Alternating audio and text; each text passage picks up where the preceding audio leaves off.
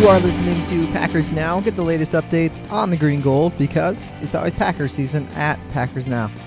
Hello, everybody. I'm your host, Ben Kurkowski, and today we are going to dive into our General Manager Mondays, where we are going to make free agency signing and then run through a mock draft to help put this Packers team in the best spot going into next season. We've focused on signing an edge rusher and a cornerback now, and now I want to go after a little smaller free agent, one that's probably a little more reasonable knowing the Packers salary cap situation going into the start of the free agency this week. So this last weekend, the Packers made several moves in order to get under the cap number for 2021. Those moves included restructuring safety Adrian Amos's contract and versatile offensive lineman Billy Turner's. These moves basically turned some base salary into signing bonus so they could push some of their cap hits into 2022. Okay, and so you got Adrian Amos. He was the best coverage safety in the NFL last season. Honestly, the most consistent safety in the NFL since joining the league. And then you had Billy Turner. He's been the most versatile player the Packers could ask for on our offensive line, as he played above average at left tackle, right tackle, and right guard last season, as he just moved all over the place as the Packers needed him. But the most notable move the Packers management didn't make was restructuring Preston Smith's contract. I truly thought Preston Smith was set to be cut, which made perfect sense. He had a terrible 2020 campaign. His pressures were more than cut in half. But GM Brian Gutekunst somehow convinced Preston Smith and his agent for him to basically take a pay cut. And this almost is never able to happen in the NFL. And here's how he made it work. Preston Smith was set to have a $16 million cap hit in 2021. But what the Packers did is they reduced his base salary down about $11 million. Gave him a $6.5 million signing bonus and allowed him to earn back $4.4 million, basically max, by how many sacks he's able to generate this season. So if he has 14 plus sacks, he'll get $4.4 million back. All in all, this move by itself created about $7.25 million in cap savings, which is insane. Because the craziest thing about this move is that the Packers still saved almost the same amount of money by remaking this contract as they would have had for simply cutting Preston Smith. And now they have the player and the money, and that's huge. Preston Smith did have a down year last year, but he's still a great veteran edge rusher you want on your team. I believe that. The money didn't make sense before, and now it does. This is huge for the Packers. It's going to make finding depth on the edge a lot easier. Because pass rushers are the highest paid players on the market, and it can be difficult to find guys in the draft as well. And the Packers aren't usually in a place to draft a top 5 or a top 10 player edge rusher in order to find someone you totally believe in. And so this is really big for the Packers. Preston Smith, I didn't think he would make this kind of deal, but his agent and Brian Gutekunst had been talking, and they realized he probably wouldn't be getting more than $6 million on the open market anyways. And so this worked out well for both parties. And so very excited about this move. And I think this move is just it's an A+ move by the Packers staff, and very impressed with Russ Ball, our cap management guy, our salary cap contract guy, because this is just an impressive contract to be able to work this on a team that's trying to go to the Super Bowl and needed to make cap space, and this was just a great way to be able to make that happen. And a big reason why this is so important is now the Packers are in a place with less needs going into the draft. And that's big time. You need to be able to enter the draft and say, hey, I'm not going to let my team needs entirely control who I draft in each round. I'm not. If you do, you will overdraft players consistently. Most NFL teams fail players. I don't think players fail teams. I think the idea of a bust for top NFL players, it's more likely that these players were just overdrafted. Teams over-evaluated how good these players could be, usually because of a positional need they had on their team. So going into the draft with that not being a huge need for the Packers, you are looking at drafting the best player available. And yes, that might be a position you need, and that's okay.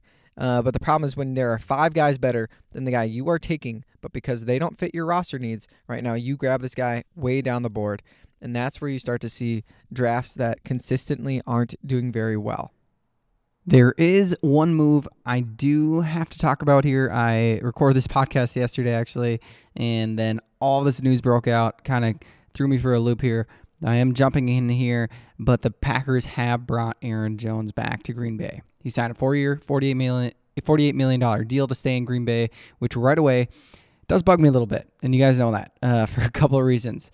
PFF WAR, wins above replacement, tells us the data, statistics, research matters, data matters. It makes running backs out to be the most replaceable players in the NFL. You can go back in time and you can see some of these undrafted running backs over the last few years who have had extreme success. You look at Philip Lindsay, you look at the Jaguars running back this year. Every year you can find guys like that, okay? Running backs are easily replaceable. They're some of the most talented athletes coming into the NFL every single season, and getting those guys on rookie contracts is so cheap. And then you go back in time, you look at some of the deals, these big contracts that running backs have been paid over the last 3 to 5 years, and you can see almost none of these running backs have lived up to expectations. Okay, Todd Gurley, Devontae Freeman, Le'Veon Bell, Christian McCaffrey, Ezekiel Elliott. None of those guys have lived up to expectations, have been able to prove their worth based off of that contract. And even guys who have played well, like Dalvin Cook and Alvin Kamara this last year, aren't able to take their team over the top, because the reality is, when you are paying your running backs, you can't afford to pay the offensive line in front of them. And the offensive line is honestly 75% of the reason why a running back has the success it does.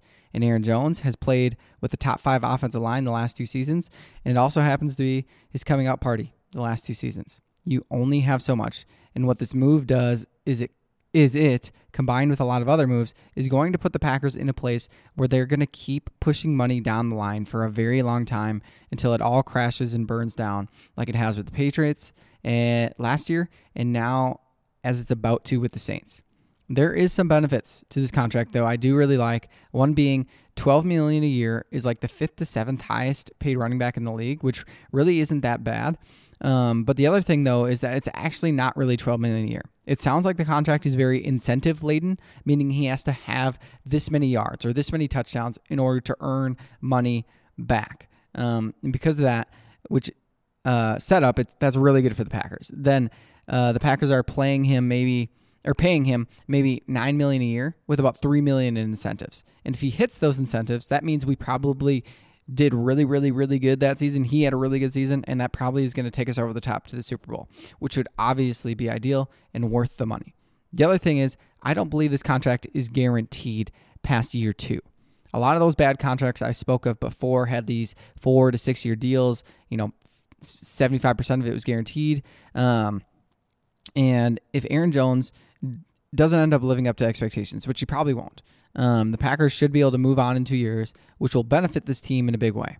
So although I don't think it's smart to re-sign a running back on a pretty much 2-year deal that is incentive-based, that keeps his contract under $10 million a year, this decision isn't as bad as it could have been. The one thing I really do dislike about re-signing Aaron Jones, though, it means the Packers truly did waste a second-round pick in A.J. Dillon in the last draft. A.J. Dillon was supposedly drafted to be the replacement for Aaron Jones, but then they re-signed Aaron Jones. And if the Packers were going to do that, they should have just drafted a more valuable player, like a defensive back, like a receiver, someone that could have helped the Packers in 2020, and we'd be entirely relying on now in 2021. And now we're talking about having a second-round pick that's not a quarterback sitting on the bench for 75% of the offensive snaps this season. And that sucks, because the move of signing Aaron Jones to me tells me, hey, we brought A.J. Dillon in. We were excited about him. We don't think he's that good. He's not that dynamic. And that's hard to hear as I read between the lines of this signing of Aaron Jones, and to know A.J. Dillon's probably not the guy. That means he's not ready, or he is just not as good as we hoped he'd be. And that's pretty disappointing, knowing you used a second-round pick on a running back last season in a year where you need to upgrade. And now we're seeing holes on our roster at tackle, at cornerback, and at slot cornerback, at maybe linebacker, even at interior defensive line, maybe even a receiver who needed time to develop. These are a lot of positions you could have filled at that second-round pick last year, but because you thought A.J. Dillon was the future of your team, you picked a running back. But that's not the case, because you just signed Aaron Jones to a 4-year deal. That's what doesn't make sense to me. That's what's a little hard for me about this signing. But let's move into our general manager Monday. And so as we get into our general manager Monday, knowing how the weekend went, and as I look into free agency for this general manager Monday, I truly think the Packers can spend about a total around $10 million in free agency and still be okay for this year and for the future. And for the sake of this general manager Monday, I'm still only going to grab one player. And the player I would have the Packers go out and sign is last year's starting right tackle Mitchell Schwartz for the Kansas City Chiefs. Schwartz was cut by the Chiefs in order to try and get under the cap. Schwartz had recently had surgery. His season ended early, had surgery. He's actually considering retirement at almost 32 years old. But if he does decide he wants to play next season, Schwartz has been one of the most steady right tackles in the NFL over the last 9 seasons.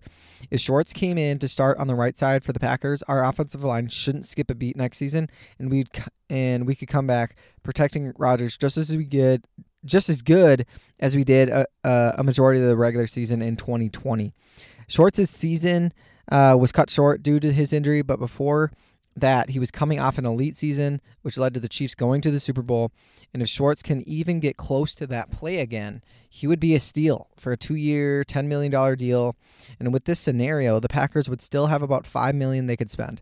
And that money needs to be saved for either right before or right after the NFL draft, where the Packers could find a couple key veteran guys to fill the last final holes of this roster.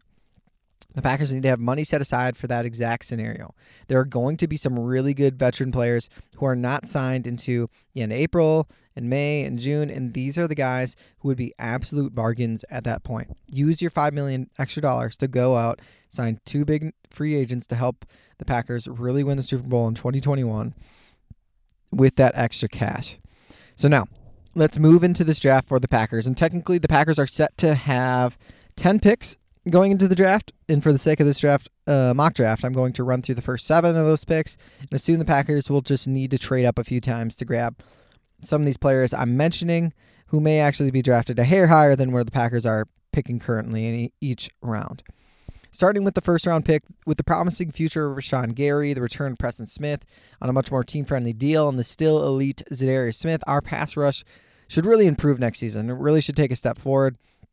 Last year, Kenny Clark didn't have the best year either, but Clark is still just 24 years old and has played at an elite level before. He's just a year away from having 69 pressures on the interior defensive line, which is kind of unheard of unless you're Aaron Donald. And with these guys all coming back, there isn't much left to do on the Packers defensive line. Yet the Packers still usually have at least one more interior defensive lineman on the field each play. While the Packers are excited about what Kingsley Keke can do, he still doesn't have a super high ceiling, especially with him being injured as much as he is. And then the other guy who they've had playing the last couple of years, especially last season, is Dean Lowry, who I really think should be cut. He played the second most snaps along the interior defensive line last season. And there's going to be a lot of snaps to replace because of that. With that reality, the Packers could really add someone here with their first pick in the draft to round out this defensive line group. I think they will. I think with a one-of-a-kind player in defensive tackle, Christian Barmore of Alabama. Barmore is 6'5", 310 pounds, and can play anywhere on your interior defensive line. This guy is special. He's only played just the last 2 years of college football, but was dominant throughout. He played at an elite level the last 2 seasons, especially as a pass rusher, which is super important. He had 39 pressures just this last season from the interior. He has incredible flexibility for his size, extremely long limbs, which make rushing the passer from the interior even more dangerous. But he doesn't just win with his size or athleticism either. He's fairly crafty already with his hand usage as a pass rusher. And one of my favorite things about him is that he is very young. I believe he's still just 20 years old, redshirt sophomore, which reminds me a ton of Kenny Clark coming out, just one of the youngest players in the class, yet still has already played at a dominant level. If we add Barmore, our defensive line would be special as a pass rushing group, and that would give our new Packers defense, which would be very similar to the Rams defense a season ago, some guys on the interior to work with. Okay, the Rams defense worked so well last year, yes, because they had Jalen Ramsey, but also, most importantly, because they had Aaron Donald, who was special on the interior for them. The only reason the Packers beat up on that defense in the playoffs was because Donald was injured. Joe Barry, our defensive coordinator, knows how important a guy like Barmore could be for his defense. And now he has two guys that both have the potential to play like Aaron Donald at times in Kenny Clark and Christian Barmore with this pick. With our second round pick, I'm going to attack our secondary. We all know this is the biggest hole on the entire team for the Packers after watching Kevin King and Chan Sullivan be a disaster in the NFC Championship game, and we need to add some guys to improve our secondary. Because if the Packers can even get some just above average play from our other boundary corner, the Packers could be in a very good spot with our coverage. The Packers are going to be playing a lot more zone in 2021 in our new defense, and because of that, I could see the Packers eyeing up a taller, longer corner who could fit well in this scheme. The Packers may be inclined to really give Josh Jackson a try after a very disappointing first couple seasons in the NFL. But before this upcoming year, the Packers asked their corners to play a lot of man coverage where Josh Jackson just can't compete. In this new scheme, he may actually be able to be a decent number 2 corner. And as much as I want to believe that, I think Josh Jackson has a chance to do well in a heavy zone scheme. I think specifically, I think of the Colts when I think of Josh Jackson actually in his future, which we don't run that exact scheme, but a similar one. And I really want to believe he can do well, but we can't rely on that to happen. And his contract is up the following season anyway, so we need to load up on the cornerback position. The guy I want the Packers to grab here is Greg Newsome, quarterback out of Northwestern. So Newsome is 6'1", 190 pounds. Honestly, just the ideal cornerback when it comes to his size. And not only that, but his athleticism as well. It's a weird time right now. We don't have an official NFL combine, but he did reportedly run a 4.31 40-yard dash at his pro day, which would make him even faster than Jaire Alexander. In no way am I saying is he a better prospect than Jaire, but if that 40 time is correct, if the Packers had guys at that pro day and he actually has that kind of speed, he has the potential to really develop in the NFL. Over his first 2 seasons at Northwestern, he honestly was below average in coverage, but in 2020, he actually only allowed 35.3% of his targets to be caught, gave up less than 100 yards on the entire season, and the opposing average passer rating was just a 31.7, which is terrible.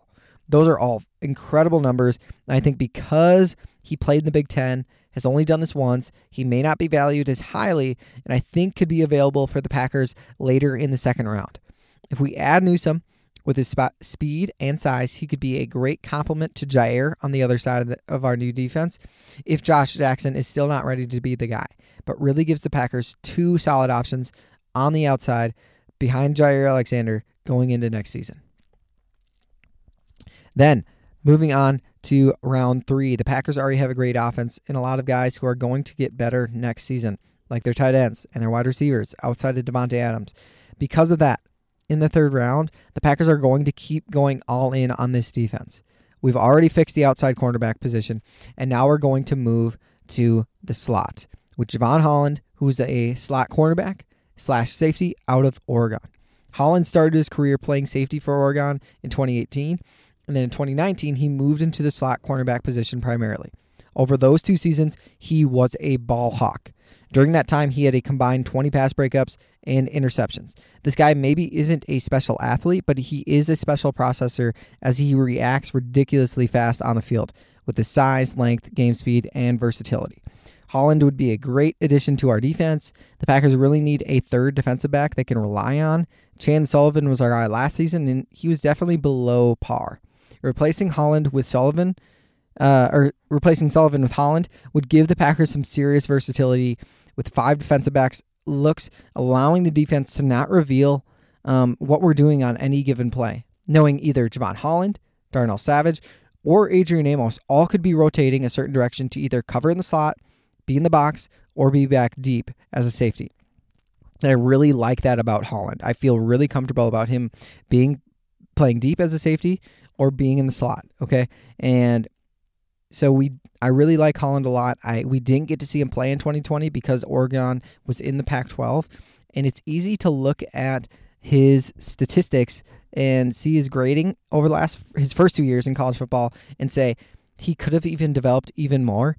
and his third season, and he would have been way better. I think he would have been, and I think his draft stock would be pushing him up into the second round. But because he couldn't play, I think the Packers could get a real steal here in the third round. Moving into day 3, the Packers have 2 picks in the 4th round.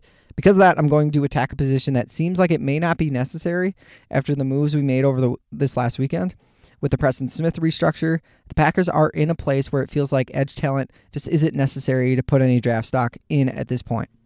Although edge rushers we possibly draft won't have a ton of playing time this year, with 3 very good edge rushers already on this team, we've seen it before, that the Packers are always ready to draft for the future. And I don't think that's changing anytime soon. And that's not a bad thing, okay? You have to be ready for the future. And you have to realize edge rusher is one of the most important positions on any NFL team, only, I think, behind QB, offensive tackle, and cornerback. Right now, the second highest paid position other than QB is the edge rusher position on the open market. And with that being true, almost never will you see the Packers being able to afford to sign edge rushers on the open market. And with the Packers having a tight salary cap every year, the Packers will always be in a position as well where they might need to cut and move on from veteran guys on this roster. And I don't know if you looked at this roster, but there aren't many veteran players on it. And as I look in the future, if the Packers ever need to cut a player or two to open up cap room in 2022 or 2023, the easiest players to cut would be both Za'Darius Smith and Preston Smith. And I wouldn't be surprised if that would happen, especially if the Packers have some young players they really like behind them. So here are the 2 edge rushers I really like on day 3 of this draft. The first is Cameron Sample, edge, Tulane. I love this guy, and here's why. This is a player who stood out at the Senior Bowl. I love the Senior Bowl, and I haven't been able to talk about it enough, but every year, this week of practice tells us so much about prospects. There are so many guys who dominated the Senior Bowl, and we haven't heard of them, or we just haven't gotten to see much of them against top competition, and Cameron Sample is a guy who put himself on my radar at the Senior Bowl. During one-on-one drills, Sample had a 78% win rate as a pass rusher and the highest pass rushing grade of any defensive lineman and edges at the entire Senior Bowl. I really like what Sample brings at 6'3", 280 pounds. He played 4 years of college football, and every year he just got better and better as a run defender, as a tackler, as a pass rusher. I feel like Sample just having that consistent development and winning at the Senior Bowl makes him just a great depth piece on your defensive line, and you could even have him add some weight to be more of an interior defensive lineman or stay where he's at and be versatile, similar to Za'Darius Smith. I feel like Sample is a high floor guy who just may be solid at the NFL level. The second edge guy I want to talk about is Jordan Smith, edge rusher out of UAB. This guy definitely sticks out. He's 6'7", 255 pounds. He started out his career at Florida. He got suspended. We didn't see him in action for 3 years until 2019, where he dominated, though, at a small school, UAB. This is a guy who uses his length and arms really well, and that showed as he was one of the best pass rushers at the Group of 5 level. He's an older prospect because of the off-the-field issues and then the transfer, but is a very good player, and if he could figure out how to add some more muscle and weight to his frame, could develop into a quality edge rusher in the NFL. And I see him, honestly, very similar to Preston Smith. With that size, that length, as a day 3 pick, on a guy with this type of stature, if you can get this guy on an NFL diet and if he has figured out his life, he has a very high ceiling moving into the NFL.